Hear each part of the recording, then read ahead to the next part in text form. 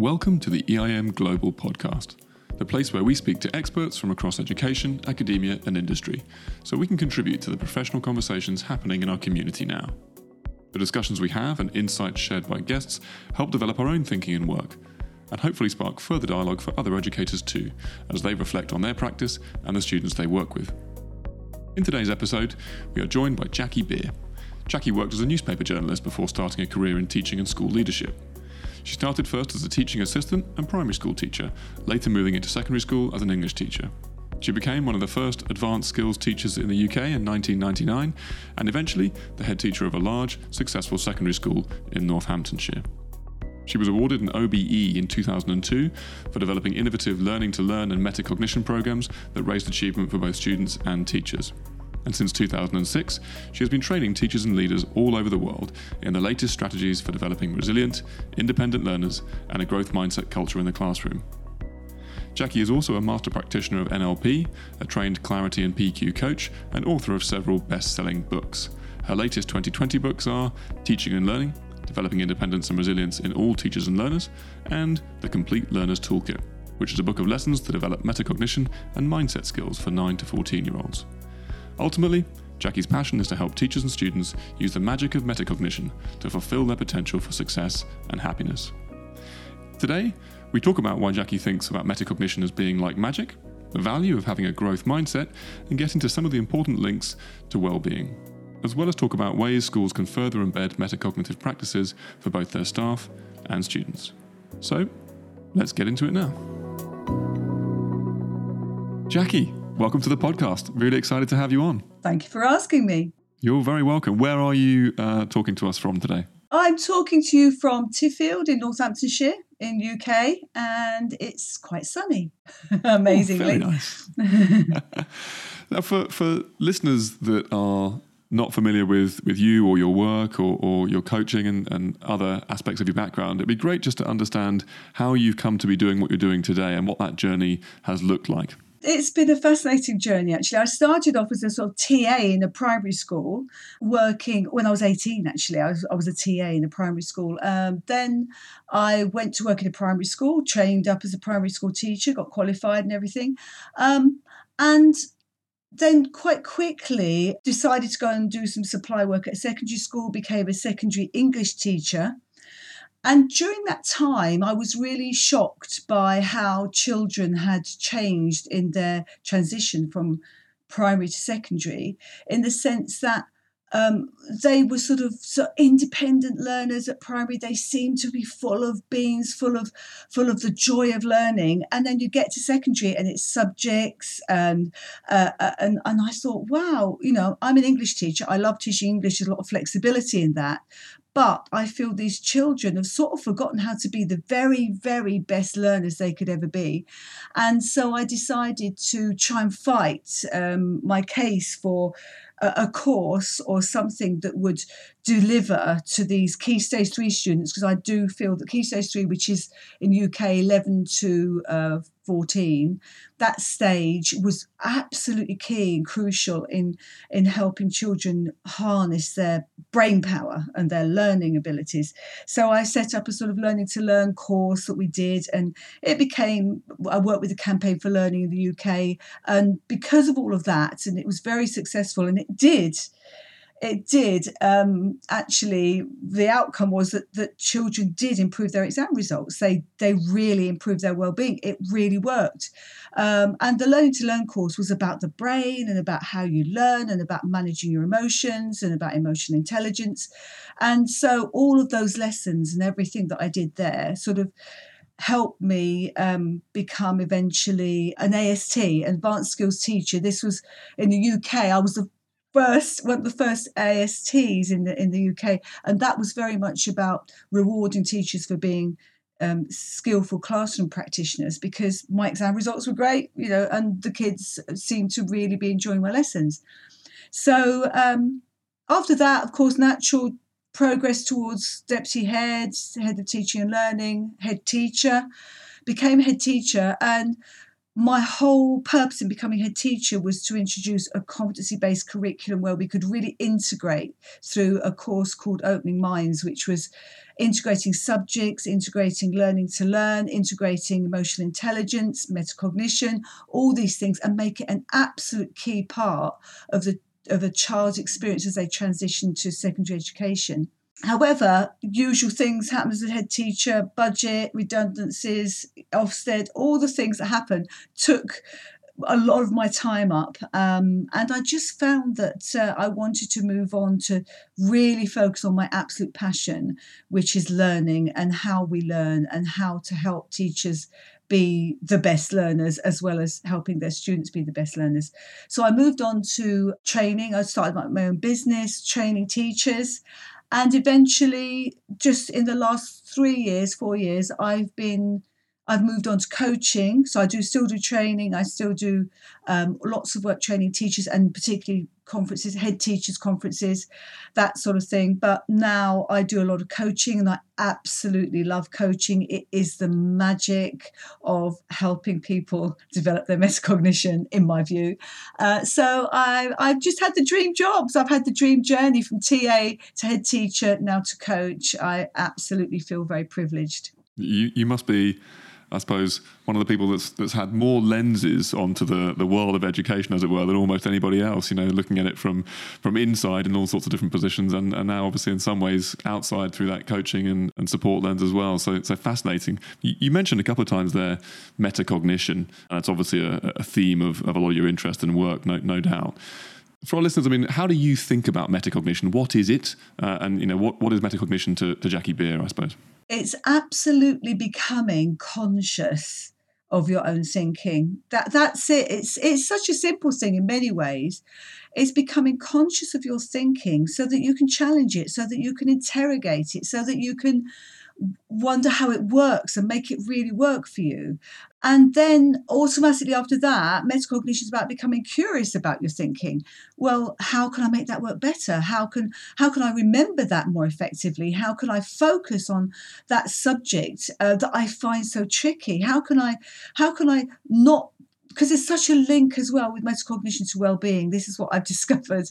It's the huge link between understanding how your thinking helps you be a great learner, but how your thinking gets in the way of your confidence, of your ability to challenge yourself without beating yourself up because you can't do it, and ultimately to see struggle as growth and challenge is exciting, and that whole journey of understanding self-awareness is absolutely crucial to me in metacognition. And when I was doing my, going back 20 plus years, 30 years probably, when I was doing learning to learn with my Key Stage 3 students and thinking about how can I develop their emotional intelligence, it soon became absolutely clear, as soon as we all discovered that metacognition was the sort of the magic, I think it is magic, that this is the way to help children be better learners, to understand, become conscious of their thinking.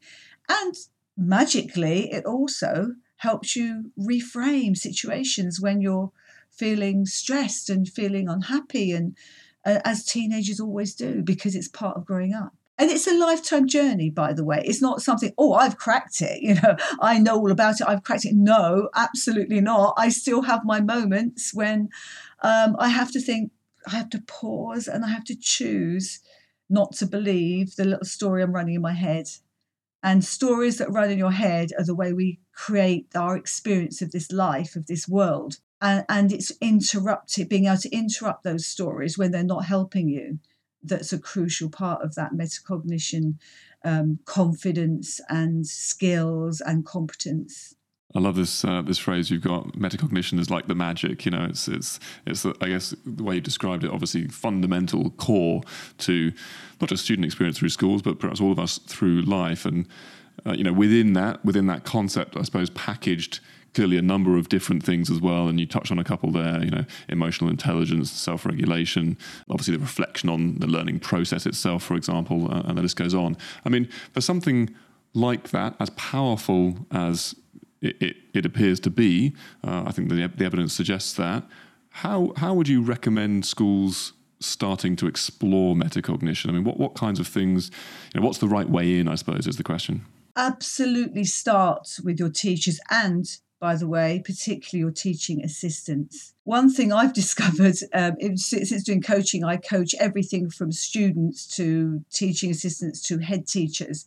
And the one thing I have discovered is that the people that are working one-to-one with our students, and that's teachers and teaching assistants, need to understand their own thinking and what's getting in their way and how they're seeing themselves and how that filters their experience of this world and the messages they're giving to students. So the first step, absolutely, is to train your teachers in metacognition and let them experience it. Let them look into their own thinking and see how it's working for them, to see how it's empowered them, to see how it's blocked them, to see how they see themselves as learners, and to start voicing their thoughts out loud, because it's only by voicing your thoughts out loud that you start to understand, wow, is that really true that I'm no good at maths?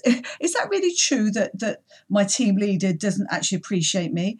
How true is it? Can I interrogate that? Can I think? Can I become aware? Because so much goes on unconsciously in our heads. We have this unconscious dialogue and we have this unconscious habits of thinking. And those neural pathways that are those habits of thinking, if we don't challenge them, they're just running our lives for us. You know, they are telling us that what we're good at, what we're not good at, who likes us, who doesn't like us, how effective we will be at this particular challenge. And if we don't actually get in the habit, and it does need a habit, that means doing it a lot and doing it often and becoming aware of your thinking as a habit, then you can't possibly challenge it. And as I say, I'm a person that's been doing this for years, decades, and I still have unconscious times when I lose it and get upset or get unhappy or get angry or get frustrated or get sad.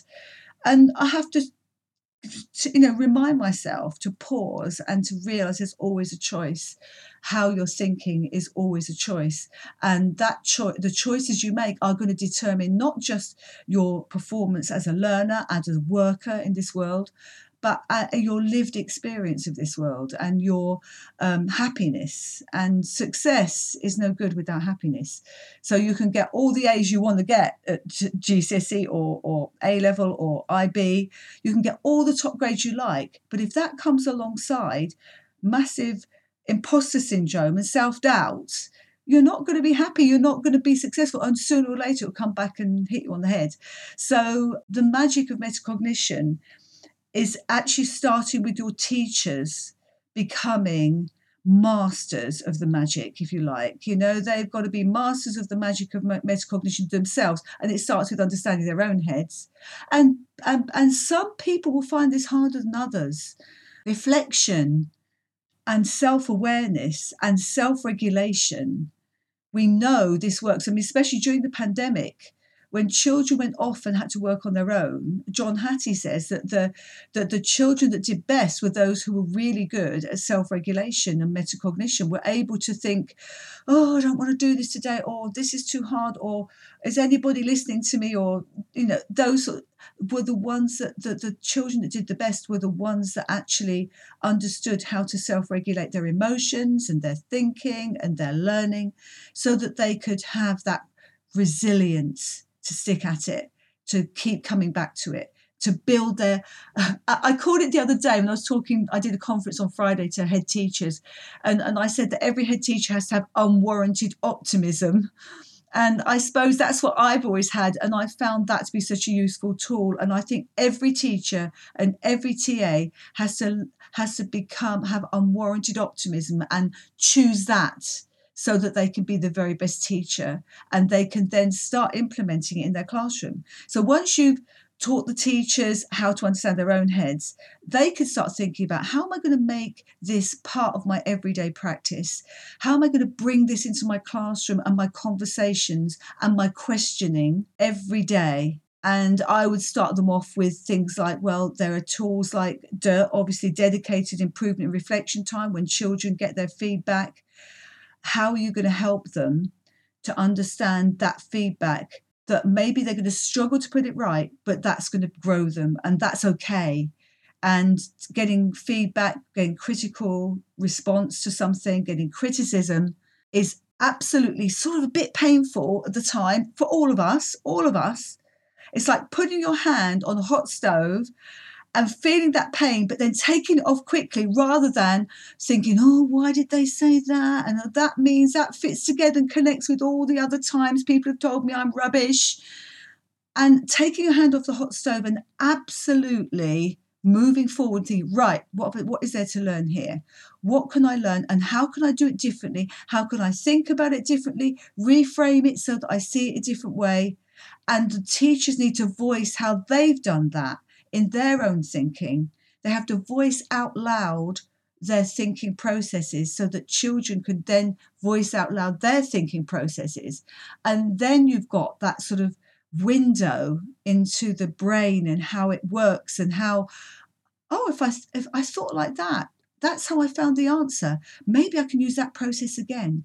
Maybe I can use that process to embed that thinking in my head so that I can use it for my exam. So it's really just, when it comes to memory, remembering stuff for exams, when it comes to breaking through on learning challenges, metacognition is your magic tool because it makes you take a breath, pause, and consider, is there another way to see this? Is there another way to think about this? And cognitive flexibility is what we all need in this world because, let's face it, change is happening all the time to us, all the time. So we need that cognitive flexibility. So if schools have not even started on that journey, get your teachers curious about learning, curious about thinking, curious about how their brain works. Get them to do some experiments, get them to coach each other and ask questions that hold up a mirror to their thinking. And then you will get teachers to have that breakthrough about their own reflection. And then is the time to start planning. How can we make this integrated every single moment of every day into our classroom practice? I think it's a very powerful way in, thinking about, I guess, each of us as individuals ourselves, and reflecting on our own experience. And then I like the idea of voicing that and modelling that in some way so that, so often I think when we think about whether it's metacognition or other things, we think, right, well, okay, we need to now apply this in some way to our students. We do it to our students in some sense. But I think that's a really good reminder that actually we're living that as well ourselves, each of us every day in our lives. And so have a fantastically rich experience, of course, to share with students as part of that journey. Thinking about students themselves for a moment, would you highlight differences in the way that metacognition should be approached, as students move through the age ranges, or would you say really this is the same concepts apply regardless? Well, I don't think there's a time that is ever too early to start thinking about your thinking. That's the thing. It's even when children are very young, and we've got to remember that when babies and toddlers are learning, they're completely fearless, aren't they? They learn to walk by falling over 100 times. They don't sort of think, oh, I'm feeling really silly, I've just fallen over 10 times, I'm going to crawl the rest of my life. They just don't think like that. They are completely fearless. And why is that? The reason that is because the little judge that comes in as soon as we sort of start school and compare ourselves with other people isn't there. They're fearless learners when they're toddlers. They're fearless learners when they're just playing and trying things out and trying again and again and again to learn to go up those steps or to make that thing happen. And then they start school and they start thinking, oh, they look at somebody else and think, are they better than me? Have they got more friends than me? Can I write as well as them? Am I good at maths? They start considering, that judge starts appearing in their head, the judge we've all got, the self-judgment. Because although we tend to think of being judgmental as judging others, those people who are judgmental are very often the harshest critics of themselves. So children start to judge themselves, and compare themselves. And so the time to start thinking about your thinking is when they're starting to do that, when they start, because children, as they go through school, if you ever talk to teachers, I mean, I do lots of training, and teachers will always say that when are the children the best perfect learners? It's when they start school. By the time they get to 15, they've got so many barriers up, so many judgmental thoughts about what they're good at and what they're not good at. So we need to start early with just getting them to think about their thinking and teaching them little methods, little techniques. I've just been teaching this to my grandson, who is 6, and just saying, when you get stuck and when another child does something to annoy you, just put your fingertips together and just close your eyes and just for 10 seconds, just take a breath and just think, okay, I don't have to think like that. I can think in a different way. What's the best way for me to move forward and be happy and get this work done? And so I think already you can start. If the teacher can help with that and coach them, if you like, to understand how their thinking can get in the way. And another good example is my particular grandson. All the achievements we give kids, all the certificates and the badges and how brilliant they are. I mean, we're always actually giving kids this sort of almost getting them hooked on success. And so for our brightest kids, we're getting them hooked on, who I am is someone that's really good at stuff and really top of the class. So of course, as they grow through school and perhaps they find there's some things they're not so good at, then they're sort of hooked on that feeling of, I'm not as good as that. I'm only going to do the things I'm good at. That's when I feel at my best. And if you can teach them metacognition, I think, now hang on a minute, the things I'm not good at, that's when I'm growing my new neural pathways. That's when I'm actually really, really growing my ability to be the brilliant learner by challenging myself, by feeling the struggle and knowing that's when I'm growing my brain. So that's sort of the way I talk to very young children, and then right through to older children. Similarly, when children start saying when they're in about year 5, this is really boring, it's not what I'm interested in. Well, then you can actually say to them, well, hang on a minute, when you're bored, when you're not engaging, what do you think that's happening in your brain? What do you think is happening in your thinking? You're thinking, I'm bored, you're switching off. And guess what? All your neural pathways are shrinking down. Watch out. It's just simple ways of making it clear to them that when we're finding it hard, it doesn't mean we're stupid. It doesn't mean we're thick. It just means we're growing our brains. And even now, and you and I'll know this, Kristen, it's, learning a new language. I'm trying to learn Spanish. It's so hard. But we have to just keep telling ourselves, stick with it, keep going, find ways to make your brain work, because actually that's what learning is. And that's what learning should be. It shouldn't be easy. It should be a challenge. It should be exciting. You should get curious about how your brain can make it work for you. So, I think all ages, we need to get kids thinking about their thinking. And when adolescence hits, I coach some teenagers, and they're so caught up in, my friends, falling out with my friends, and my teacher doesn't think I'm any good anymore, and I'm not going to get my GCSEs. They're so caught up in their stories, their thinking stories that they're creating about themselves. They need to, and this particular child, I just said to her, do you know what? All that stuff you're thinking about, you've just been telling me about, is it really even true? Think about it. Is it true? And she said, oh my God, she said, do you mean I don't have to think like that? And her mum said to me afterwards, from that day on, she was a different child. She wasn't caught up in all these stories she'd been telling herself. Her work improved. She's just done brilliantly, actually, in her GCSEs. She was friendly, warm, loving. She was back to the girl she was. So I think it's just got so many things to offer us to get children to become conscious of their thinking and think on purpose, instead of letting all that those unconscious habits that we build up during our early life sabotage us.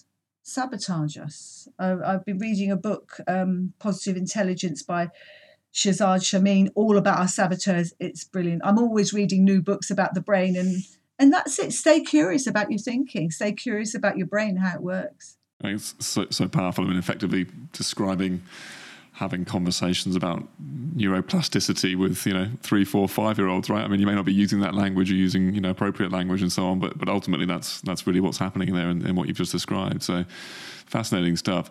I think thinking about, I suppose, the role of perhaps technology in this, and obviously you've talked already 2 or 3 times about different ways of approaching learning design here, where you're designing opportunities for reflection and metacognitive experiences into the way students are learning and spending time in schools. Do you see a role for technology in some way, facilitating, scaffolding, supporting some of that, given that those technologies are now available to us? Well, of course, one thing to bear in mind about technology is that kids are addicted to social media. And unfortunately, I was talking about the brain can send us what I call fake news.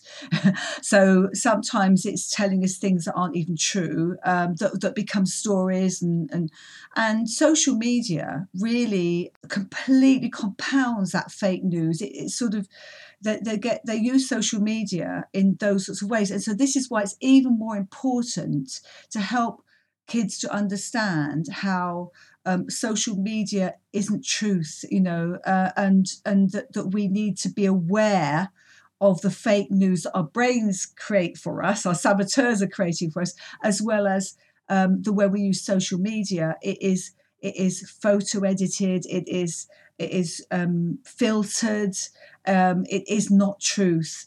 And I think metacognition can help us with that.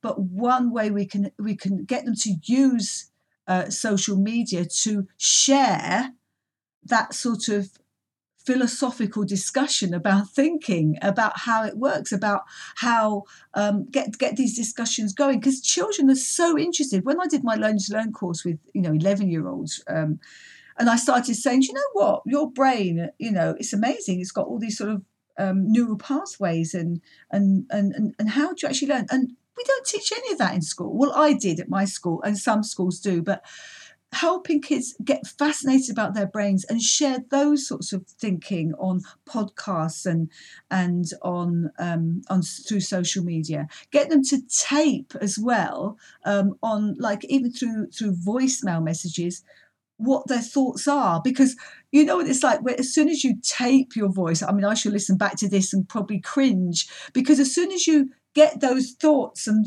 voice them, there's a sort of critical awareness about that. And if we can use technology to get kids to video each other when they're doing something, and to play it back and say, look how well you were learning that. Because they might say, oh, I did that, when I did that talk, or when I did that task, I didn't do it very well. Well, if we can get children to reflect back those through using their phones, through using technology, through recordings, we can actually get them to be able to have more awareness of the truth of a situation and discuss it and debate it. And that way, it means that they're not just replaying the filtered memories that are filtered through our own limited beliefs and past experiences, connecting with our self-doubts, because the brain would always rather think the worst. And there's very good reason for that. The brain would always, because, or thousands of years ago, it was much more important to see the snake and run away from that than it was to see the sunshine and think, what a lovely day. So our brains are completely tuned into negative news in the media, negative things around us, negative comments people say, negative feelings about ourselves as a learner. And so we need to actually become aware that automatic negative response we need to challenge it, so that most of the thoughts we're having are positive ones. And if they're not, we could quickly pivot to a more positive approach. I mean, at the moment, just before I came on here, I've got a little podcast thing that I listen to, and this would be a good thing to do with kids, just suddenly thought of it. Just a little tiny mantra message to play to yourself on your phone when you find yourself having your hand on that hot stove and going down that pathway, just to sort of bring you back to reality. Hang on a minute. I'm okay. I could do this. I've got this, and just little things like that we can actually help kids to remind themselves that actually they are absolutely fine. Who they are, they don't even have to get those certificates of achievement to know that they are an absolutely perfect learner. They've always been one ever since they were a baby, and they just need to wipe away all the barriers and just know that everything and anything is possible when they just relax and understand that everything they're creating in their own heads, and that their own heads are limitless in their learning potential. It seems that one of the things you've come back to a couple of times is this idea of, I suppose you might say, externalizing the inner voice, the thinking that you have in some way, whether that's vocalizing it in conversation, whether it's with technology, kind of capturing it, recording it, and allowing that to then, I guess, be a prompt, I suppose, to reflect or think differently about what you were thinking at that time, which I think it's a really interesting idea, and of course very achievable today, given the technology we have available to us. Yeah, and an interesting thing about that is I used to be really phobic about public speaking. That's why I got into all of this. I was so anxious. I was an extrovert person, but when it came to even telling a joke in a pub, I would freeze. I would, get in a panic-stricken state. I had kids because I couldn't face someone coming into my classroom or feeding back to my department about a course. It would just freak me out. And what helped me get over it was I used to go to sort of public speaking classes, try and get over it. And then someone videoed me doing a little talk, a 5-minute talk. And I looked at myself on that video talking, and all these things had been going through my head at the time. I was talking about skiing or something. And I looked at myself, oh my God, I actually look really confident. I look really okay. I'm delivering. And it was just a complete game changer because I thought, oh my God, that was all in my head. The reality is I could do this. The chance to get outside yourself. Exactly. And that's what sort of coaching does as well. It sort of says, hang on a minute, I want you to understand how you really are, how you absolutely really are in reality.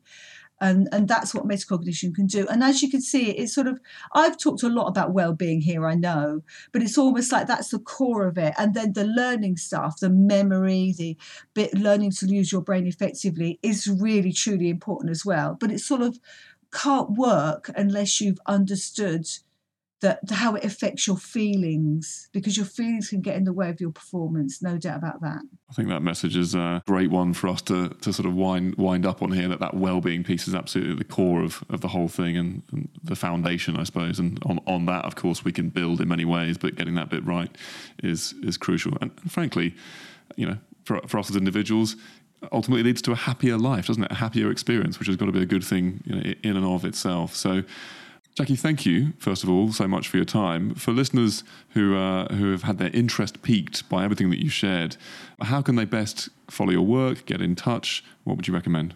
Well, I'd recommend my website, jackiebeere.com, and there's lots of resources on there as well that you can download that are absolutely free.